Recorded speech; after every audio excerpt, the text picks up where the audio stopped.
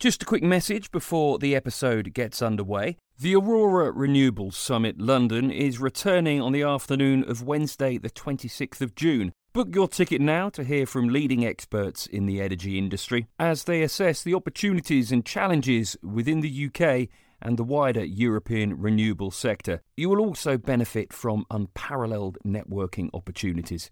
We look forward to seeing you there. Hello and welcome to Energy Unplugged by Aurora. This podcast features various experts from Aurora having in-depth conversations with key industry leaders, policymakers and academics from all over the world. It explores the hottest topics across the energy market and gives a unique perspective on major energy issues.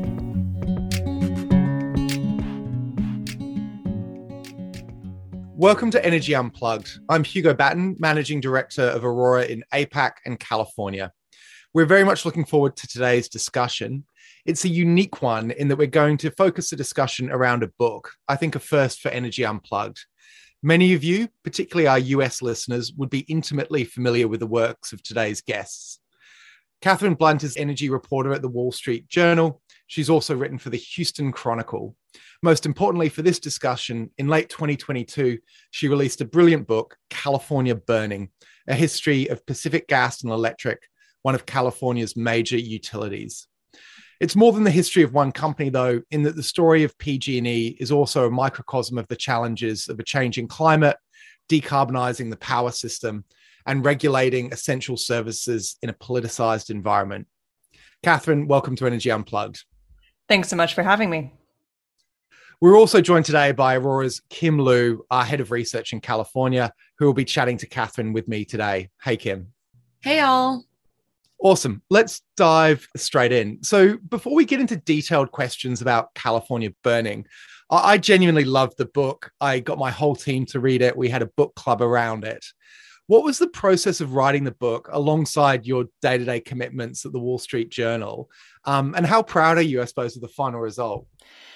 Yeah, it is an interesting challenge to be writing a book while working full-time for the journal. I didn't actually take any book leave, which is not something that I recommend if anyone's considering a similar course of action. But kind of through a bit of trial and error, I found that it was most effective for me to write very early in the morning and then shift to my day job. And then I would sometimes pick it back up in the evening, but it's hard to burn the candle at both ends, you know.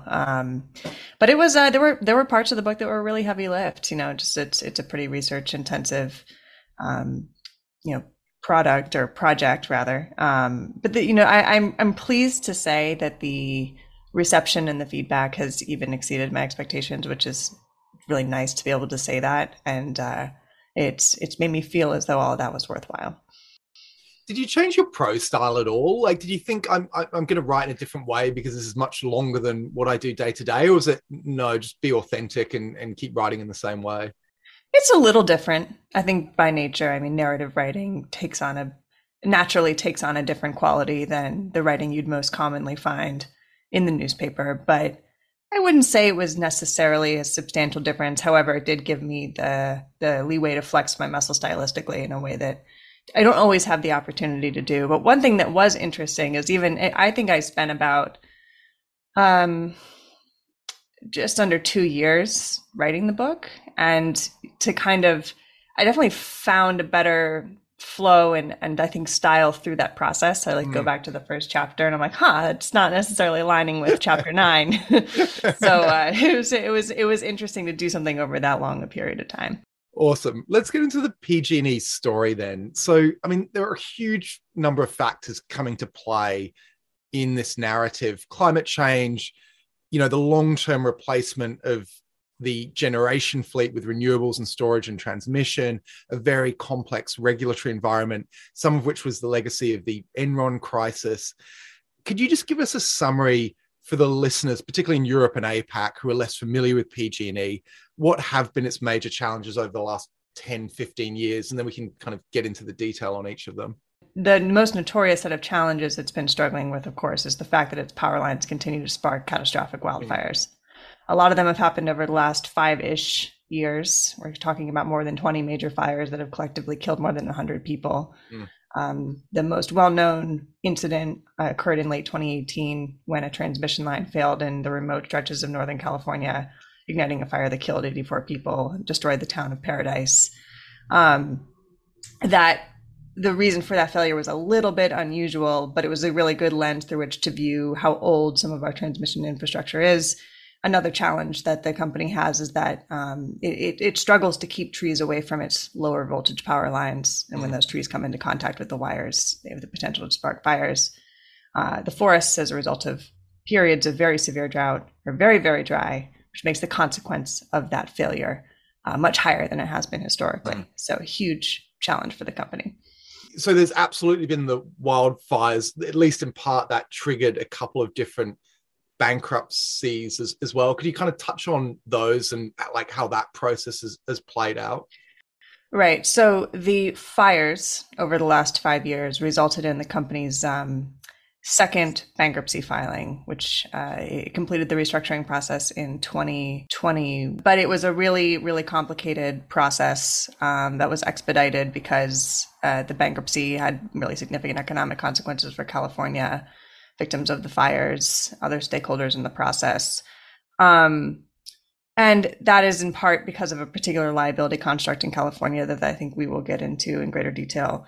But I mean, all of this has it is a lens through which to view a lot of things. But aging infrastructure is a huge theme that we're dealing with here, and it's not just limited to the company's power lines. The company also operates a network of natural gas pipelines. And even before the fires, it had a major incident in which a large pipeline exploded and destroyed part of a neighborhood south of San Francisco, killing 8 people. And that resulted in a long court trial that foreshadowed some of the issues that we're going to be talking about related to the fires. Yeah, and I mean, some of these challenges are unique, I think, to PG&E, and certainly, you know, I'm from Australia, and certainly the kind of wildfire or bushfires, as we call it, and the interactions between those and electricity systems are a big issue there. Some of these are more just kind of generic challenges that I think all major utilities are grappling with around the world. And it'd be great to get, you know, your summation a little bit of some of the tensions between California being a first mover on renewables, decarbonizing, but also writing some fairly expensive contracts with early renewables. You know, our German and UK listeners would be very familiar with those, and how that played out. You know, the tension between decarbonisation and cost, which is less relevant now. Renewables are cheap, but 5-10 years ago was really pertinent. Yeah, it is a sort of an unfortunate irony that California for the last 20 plus years has been very focused on this broader issue of climate change and how do we reduce emissions to address that. Early on, legislators recognized the importance that the utility companies would play in helping this process and set a series of increasingly ambitious emissions reduction targets that required them to contract for renewables at a time when renewables were orders of magnitude more expensive than they are today. So they were signing these multi-million-dollar contracts that collectively were costing billions of dollars a year. I don't know how many listeners are necessarily familiar with utility accounting, but these are not capital expenditures on which they earned a return. They are expenses. I mean, they're just kind of coming out of the bottom line. And it was those contracts were some of several factors that created cost pressure within PG&E specifically, and was one of the reasons why the company over the course of many years was looking for ways to reduce expenses. And one of the ways that they did that was to reduce the frequency and the thoroughness of their inspection processes, which turned out to be very consequential. And so talking about sort of the irony is the irony is that in pursuit of these long-term emissions reduction targets, kind of the long-term look at the changing climate, I think there's a lot of people and stakeholders here who sort of failed to recognize that, I mean, drought made worse by climate change was making the consequences of infrastructure failure higher, and all the companies, but PG&E in particular, weren't doing enough to address that. Yeah. You've touched on it a little bit there, but again, in some ways, California is quite a unique regulatory environment. It's almost like it got half the way through like privatization, deregulation, and then kind of paused, and there were reasons for that in the early 2000s, which your book does an excellent job of summarizing. But could you just explain a little bit, because it's important context, I think, for the rest of the discussion, the relationship between kind of PG&E and the regulator and what it is and isn't allowed to do to some degree, like, you know, how it is actually allowed to build new generation, and how it's, you know, maintenance and capital budgets are set? Just for more context than even that, it's interesting to think about PG&E over the course of most of the 20th century. I mean, it was a hugely instrumental company in promoting the overall economic development and prosperity of California, in terms of the building out this infrastructure that supported population growth and higher quality of living, and all of the things that we sort of take for granted today. But in the sort of the later part of the century, in part because of overspending on nuclear plants and other things, electricity prices were high, in not just in California, but across the country. And you began to have this growing interest in deregulating the electricity sector. And it's like kind of not the right word, in my opinion, because like electricity will always be regulated. But what this meant was that the specifically the function of generation was going to be given to the competitive market. So instead of having your typical vertically integrated utility that controls generation and transmission and delivery of electricity, generation was going to be hived off and given to competitive power producers, who would then sell that output to the utilities, who would either then deliver the power to customers, or you might have some competitive retailers. But anyway, like the utilities were going to be primarily functioning as the middlemen or the intermediaries in that process. And so California was one of the first states to really undertake this in earnest. California energy crisis of 2000, 2001 was a big disaster. Not to bore anyone, but the market design was flawed in a way that made it so that wholesale prices were low for a little while, but then they skyrocketed because of supply scarcity and market manipulation. Enron was involved in that. And of the three large California utilities, all of them really struggled, but PG&E ultimately sought bankruptcy protection for the first time.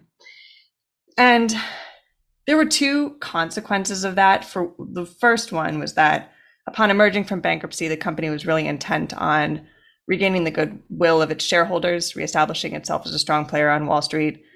And utilities do that by making large capital expenditures and minimizing expenses. That's the simple formula. So that would have longer term consequences. The other thing that's significant to think about when you're trying to assess the effect of deregulation was that California sort of pieced together the wholesale market again and restructured it in a way that would be, functional and a workable model going forward. The utilities would never play the same role again in building generation facilities. I mean, they own some. I mean, PG&E still has its hydro, but it mostly sold off all of its gas plants and other things during the deregulation push. It has a very limited generation fleet as it stands. And so going after deregulation, all of these companies were, as we were talking about earlier, contracting for very expensive power instead of making the capital investments in the new generation. And so that was just a total change in the way that they did business and the way the opportunities they had to build and earn the return on earn a return on those investments. Terrific. Well, I think we've given the listeners some context then on the PG&E story, but I suspect we'll jump back and forward a little bit here. Part of what your book, I think, does a brilliant job of doing is just explaining the kind of intractability of the PG&E problem. And I suppose my question is kind of what's the end game here for PG&E? There's all these different forces, kind of increasingly tight regulation, but lots of liabilities, still pressure from the stock market to deliver healthy returns, pressure to decarbonize from policymakers. And that's only ramped up in the last couple of years since the Inflation Reduction Act and other things have come to the fore. But and PG&E certainly went through a number of different CEOs. You do a great job of giving kind of thumbnail portraits of those. How do you see this playing out? I don't think the government kind of wants to, renationalize almost and bring it back. But at the same time, does it go through periodic bankruptcies as these pressures mount, or can a better management team, which seems to be the trajectory at the moment, kind of lead it out of these problems? That's $1 million question. I mean, I think that, to your point, I think that so across the United States, for the most part, power is delivered by these privately held utilities that are, they're sort of hybrids, right? They're privately held, publicly traded, and overseen by regulators. And that model, I think, is at this point very difficult to change. When we think about a company the size of PG&E, it would be a really significant drain on state resources for the state to take that over. And when you think about even just the management of the company, probably a lot of the same people who work there would work there, whether the state owns it or whether private investors own it, right? I mean, there is some merit in discussing the removal of the profit motive, because that's been problematic for the company over time. But any ownership model may solve one challenge, but introduce others, right? There's no real perfect solution here. So, and then I also just think that there's a real practical reality of the challenge of wresting control from shareholders as it stands. And I think that right now, for the foreseeable future, the ownership model of PG&E will remain the same, which begs the question, how do you operate better under those structures, or that structure in particular? And the new management team has a really ambitious plan to bury a significant part of the system, because if the lines are underground, they really can't start fires. I think theoretically, this is supposed to thread the needle between, spending on safety and making the big capital investments that will, re-endear the company on Wall Street and allow it to begin delivering meaningful returns. But there's real practical challenges associated with this. The new CEO kind of committed the company to this plan even before some of the inflationary pressures that we're seeing, supply chain issues. Coming out of its second bankruptcy, the company wasn't particularly financially healthy. It actually came out with more debt than it went in, which is pretty remarkable. And this is a little bit complicated, but it ended up shaking out that fire victims indirectly hold shares in the company now as part of their compensation package. So the company is limited both in its ability to issue debt as well as new equity, because that would dilute what the fire victims hold. So a lot of the traditional utility finance levers are sort of, they can't pull them to the degree that you would expect. And then you've got the fact that, all of this is going to be expensive, and rates in California are very high.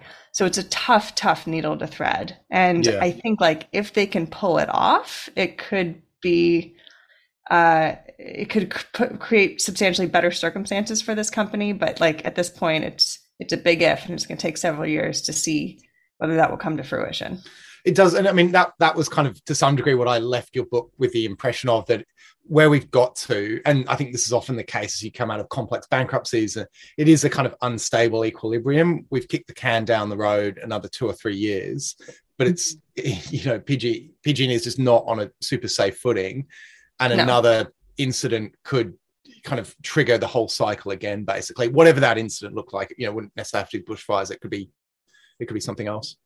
Yeah, and I think that one interesting thing is that in the interim here, as the company sorts through how to make meaningful long-term investments in risk reduction, how to do that most effectively. In the interim, whenever there are risky fire conditions, it simply shuts off the power. So whether that be with warning, like they do something called a public safety power shutoff, in which they give customers some window of a heads up, and then the power might be off from anywhere from a few hours to worst case, a few days during the windiest season. They've also changed the settings on the power line so that if anything comes into contact with a live wire, the line just trips off, which has the potential to create a shorter outage that has the potential to reduce fire risk, but potentially more frequent outages for certain customers. So you're either kind of seeing the power shut off for a few minutes many times over the course of a week, or several hours to several days, several times a season. It's not really a sustainable way of being long term, right? Because customers do have some expectation of safe and reliable power. Yeah. Exactly. And you've identified several of the challenges facing PG&E, but one of the additional and key challenges that you touch upon in the book is the regulation of transmission. How do you balance the cost discipline and avoid gold plating while also rewarding very intelligent and necessary maintenance is, failing to do so and to strike that balance is becoming increasingly consequential. Yeah, absolutely. I mean, it's a really good question. Like, to be sure, most of the major fires ignited by PG&E's power lines have started because some sort of tree or branch has hit a lower voltage distribution line somewhere. But the Camp Fire that happened in 2018 and killed 84 people occurred when a hook holding up a wire on a high voltage transmission tower broke basically in half and dropped the wire. The wire swung against the metal tower. And that was it. And the hook itself, really the transmission line itself, was almost exactly 100 years old. Mm. And it was some of the original infrastructure from this big push to develop a system to support hydroelectric development in California at the turn of the 20th century. And, these lines are in really remote parts of the Sierra Nevada foothills and hard to access, very old. And they don't, relative to some of the other big transmission lines in California, they don't serve a huge number of people. Mm. And so like some of the inputs that utilities, not just PG&E, but many utilities use in trying to allocate investment dollars is like, what does the most to improve reliability? What does the most to improve service for the most customers? There's a few ways of going about transmission spending. I mean, there's certain capital projects that you can embark upon that will improve the system, but then there's also just simple maintenance expenses of switching out these tiny parts that have been hanging up in the towers for decades, or in this case, 100 years. And PG&E was working pretty diligently to minimize expenses, especially on some of those remote lines, really exactly at the time when they really needed some serious maintenance attention and could have benefited from additional maintenance spending, whether it be capital or expense, right? And I will just say, like, the company was sort of trying to shift some of those maintenance expenses into the capital budget, which I think, like, I don't know, maybe at the end of the day, it doesn't make a huge amount of difference. But if it's going to take 5 years to do a capital project and you could switch out that hook in span of 5 days, I think it's a calculus that it needs to be taken into consideration. But in terms of regulation of transmission lines, to your original question, the government has some oversight of transmission, but largely from the reliability of the bulk power system. That's the primary concern, not really scrutinizing the sort of maintenance expenses that the companies may or may not be doing. And that sort of falls to state regulatory authorities, but generally speaking, they just don't really have the resources to be looking at that. And so I think that that's sort of a very much a regulatory gray area that probably deserves more attention at this point, given the age of the transmission system. Moving a bit beyond the utility, regulators in California are criticized in your book for not doing enough to get ahead of PG&E's problems, but again, a super tough job. What could regulators have done a bit differently to better manage PG&E over the last couple of decades? It's interesting. Well, I think, for one, the main regulatory body that oversees PG&E is the California Public Utilities Commission. Like many different governmental agencies, it could do more with more resources. I mean, that's always been, it's the case for the CPUC and really anything else. But in terms of resource allocation, for many years, if you worked within the CPUC, you wanted to be overseeing the procurement of renewable energy contracts, sort of the policy side of things. It had the most cachet. I mean, those jobs probably paid the best. It clearly kind of had the priority within the agency, and as well as, of course, the legislature, which approves the funding for the agency. The safety division, by comparison, was very much understaffed and had difficulty retaining good talent. In part just because, I mean, if you are within the safety division of the PUC, you might be doing a function that is quite similar to a similar function within the utility company, and the private industry pays better, right? So you'd see, someone overseeing distribution maintenance spending, and then PG&E offers them twice as much to go do the same thing in house, and so there was limits in the visibility that the agency had into the conditions of this infrastructure, Another thing, though, was there was a really devastating fire in Southern California in San Diego, in the San Diego area in 2007 that ignited as a result of power line failure. And it sort of kicked the agency into gear, and then it started to think about whether it should try to do more to push utilities to address fire risk. This was like around 2008, and the proceeding ended up lasting for 3 or 4 years. And the agency required the Southern California utilities to do more because fire has historically been more of a problem in Southern California. They didn't require PG&E to take the same steps because historically fire risk hasn't been as high in Northern California, but there were a lot of signs that fire risk was escalating as a result of the dry conditions. I think it was probably a missed opportunity to try to look forward a bit and say, if this continues to persist and the forests continue to dry out and millions of trees continue to die, what does that mean for fire risk in Northern California? And so by the time PG&E was required to do anything by way of fire mitigation, years had passed and there'd been a lot of changes to its service territory. So the book was released in August of 2022, and it covers up to about the end of 2021. And a lot has happened since then, rising concerns about energy security in light of Ukraine, supply chain issues that have persisted, to kind of name a few. How optimistic are you for PG&E's future in regard to the next 5 to 10 years with Patty Poppe now at the helm and with the plans to underground all of these lines? Yeah, I mean, if there's any good takeaways here, it's that PG&E has never been more aware of the risks that it faces, and that lack of awareness has historically been a big part of the problem. So now it has a much greater awareness, which is really an excellent first step in addressing all of these these challenges. But I mean, that said, the challenges remain very acute. The near-term solution that is implemented of essentially cutting power when conditions are unsafe is not sustainable because we're so reliant on electricity and becoming more so every day.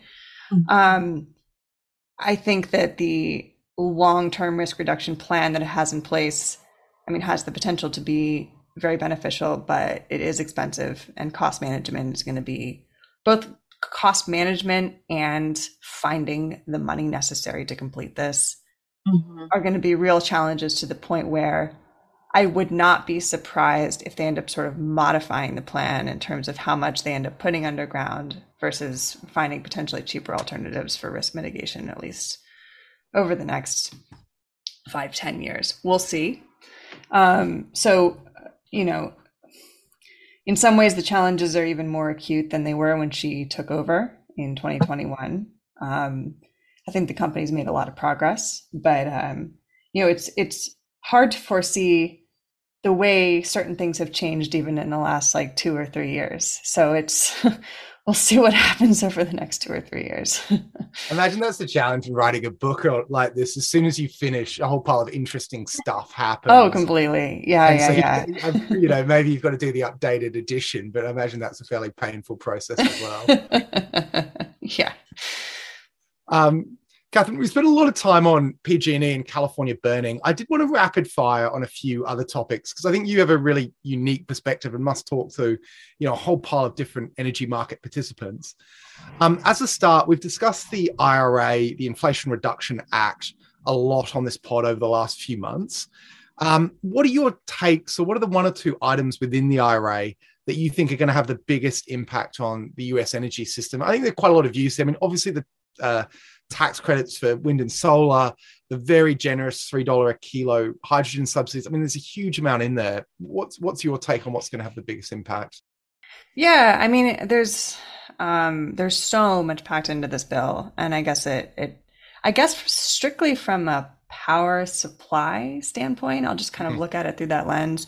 We've got it now, a tax credit for standalone storage in a way that you didn't see before, and we're going to need to deploy huge amounts of storage to augment wind and solar if there's any hope of actually meeting some of the decarbonization targets that have been set.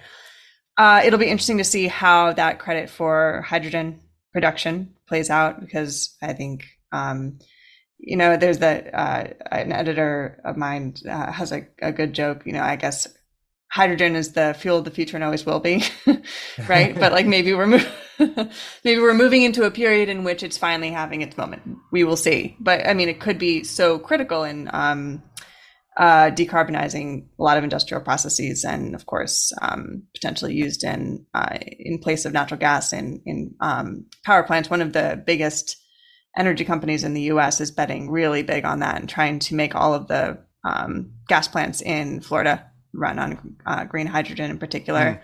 Big player in the space, so that sort of investment could potentially be a game changer. We will see, but yeah, I mean, those two things on the power supply front could be very significant. The geopolitics of energy. So what lessons do you think US policymakers are taking from Europe's current energy crisis? And I mean, obviously you can't control a land war in Europe, but you know, even the market design, right? Like really aggressive price caps coming in, re-regulation of different parts of the market. What do you think US policymakers are kind of making of the situation in Europe at the moment? Yeah, it's interesting because sort of the different markets kind of are so different and function so differently. But I think that one thing that this is really underscored is sort of the importance of fuel supply and fuel security. Yeah.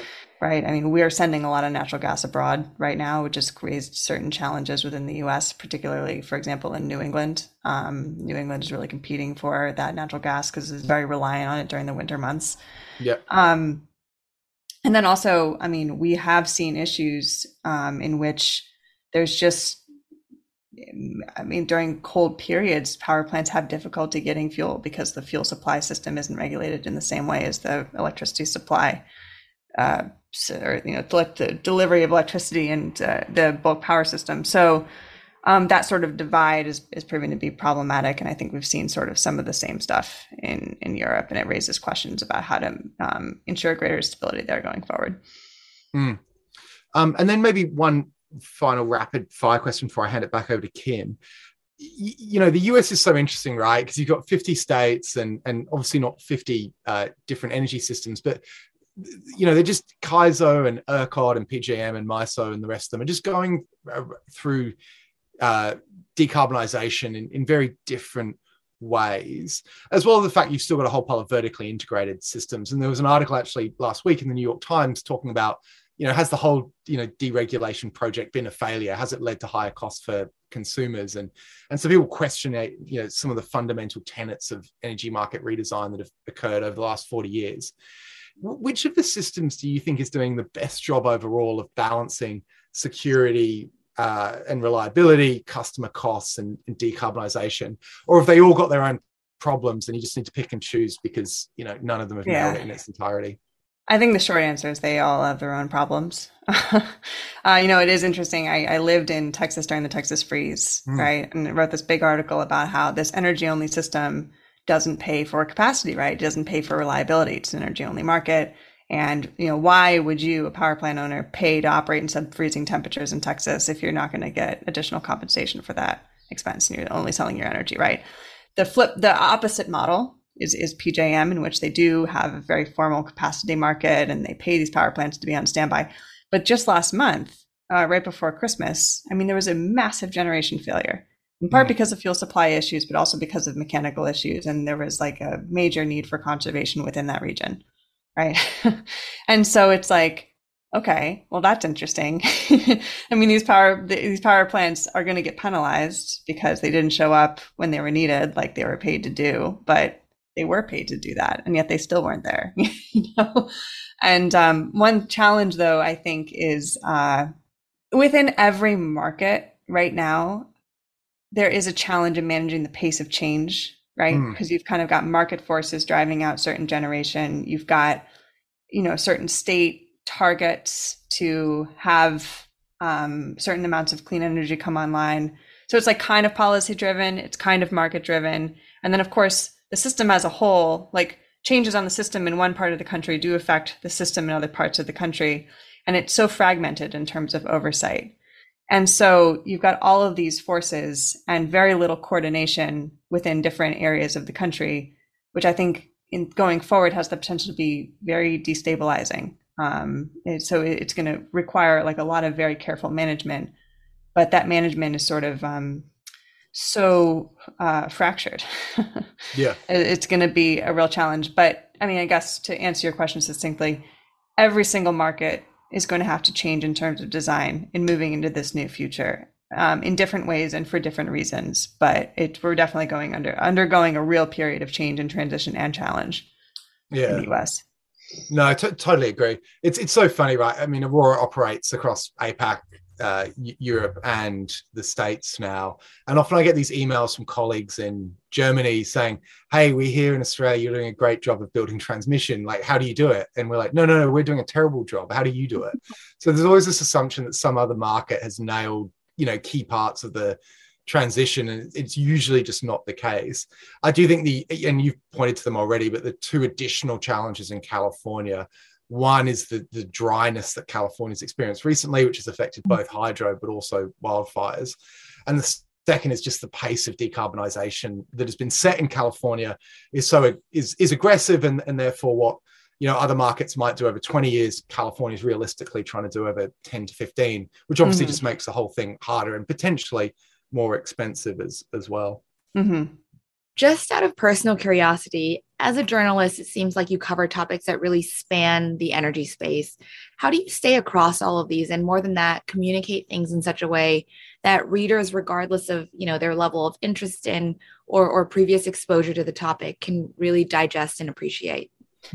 Yeah, it's definitely a challenge. But in order to be able to explain things very simply without oversimplifying, you yourself have to have just the most thorough understanding that you can have.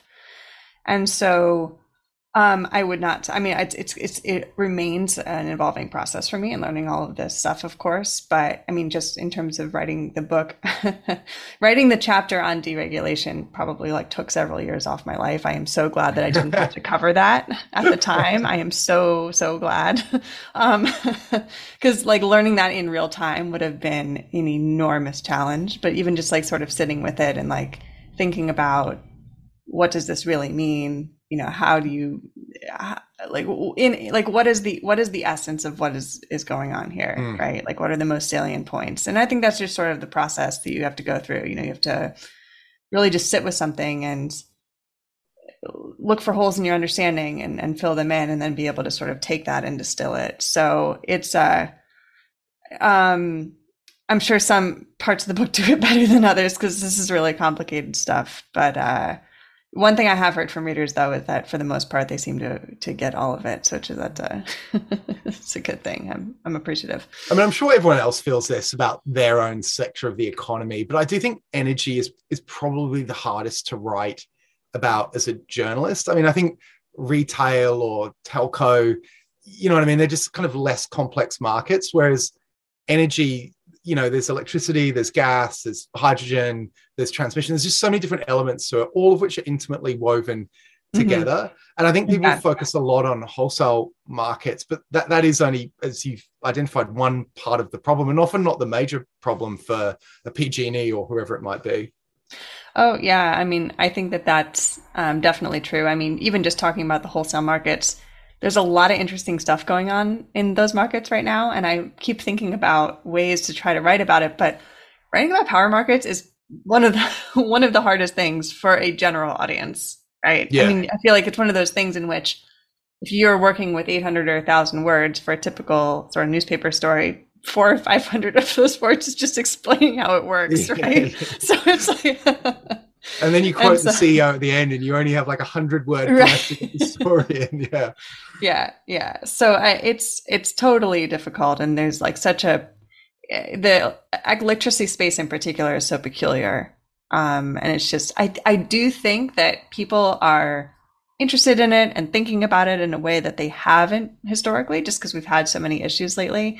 But that doesn't necessarily mean that the baseline of understanding is any different than it was before. So that's sort of that's the challenge. And so if I can be helpful in that way, I'll feel good about that. It's also an industry I find, I won't ask you to comment on this, but with people with a lot of fixed views, and often it's kind of middle-aged blokes who are engineers who want to tell you that there is one solution to the world's energy crisis. And often it's small modular nuclear reactors, but it might be hydrogen, it might be compressed air. They've just got their pet technology. I'm sure you get 100 emails a week explaining to you why, there's a very simple solution to this if you just bothered to look into it. Yes, I am familiar with that brand. With that time. One final question then, just to wrap it up. And I always conclude the pods with this question. Who do you read or listen to in the energy space that you think is always good and thought-provoking, but also kind of relevant to your work as a journalist? Are there any names that spring to mind? So from a climate perspective, especially sort of climate throughout the West and climate issues in California, I think Sammy Roth at the LA Times does a very good job. And I think he thinks pretty creatively about how to tell stories and how to help people think about this big picture thing. There are many energy podcasts out there right now, but I find them all to be thoughtful. I think that there's I think it's a good medium to discuss some of this stuff, right? And to have people on and to sort of talk in real time. So I will say, like, if you're looking to have a good understanding of what's going on in energy, especially the sort of the renewable side and energy supply and electricity, that sort of coverage has multiplied just in the last few years. I think it used to be very sort of focused on conventional energy producers, and now there's a whole lot more people thinking about the transition in the grid. Yeah, no, completely agree. And very much second you there on Sam Roth. His weekly note, Boiling Point, is excellent. And he's done a couple of deep dive stories about, I think, ranchers in the west of California and how they're thinking about access to land. And those, again, are universal challenges, but I think he does a really good job of bringing it to life. So there's some great recommendations. Yeah, there. For sure. Katherine, we've covered a huge amount there and you're enormously busy. Thank you so much for your time. Enjoyed it immensely and a fascinating discussion. Thank you again. Absolutely. Yeah, thank you. Great to talk to you guys. Thanks, Katherine. That was Katherine Blunt, energy reporter at the Wall Street Journal and author of California Burning, History of Pacific Gas and Electric, talking to Hugo Batten, Aurora's MD in APAC and California, and Kim Liu, Head of Research in California. Do keep an eye on our podcast feed for more in-depth conversations with senior members of the energy industry. The best way to do this is to subscribe on whatever platform you use. Thanks for listening and goodbye.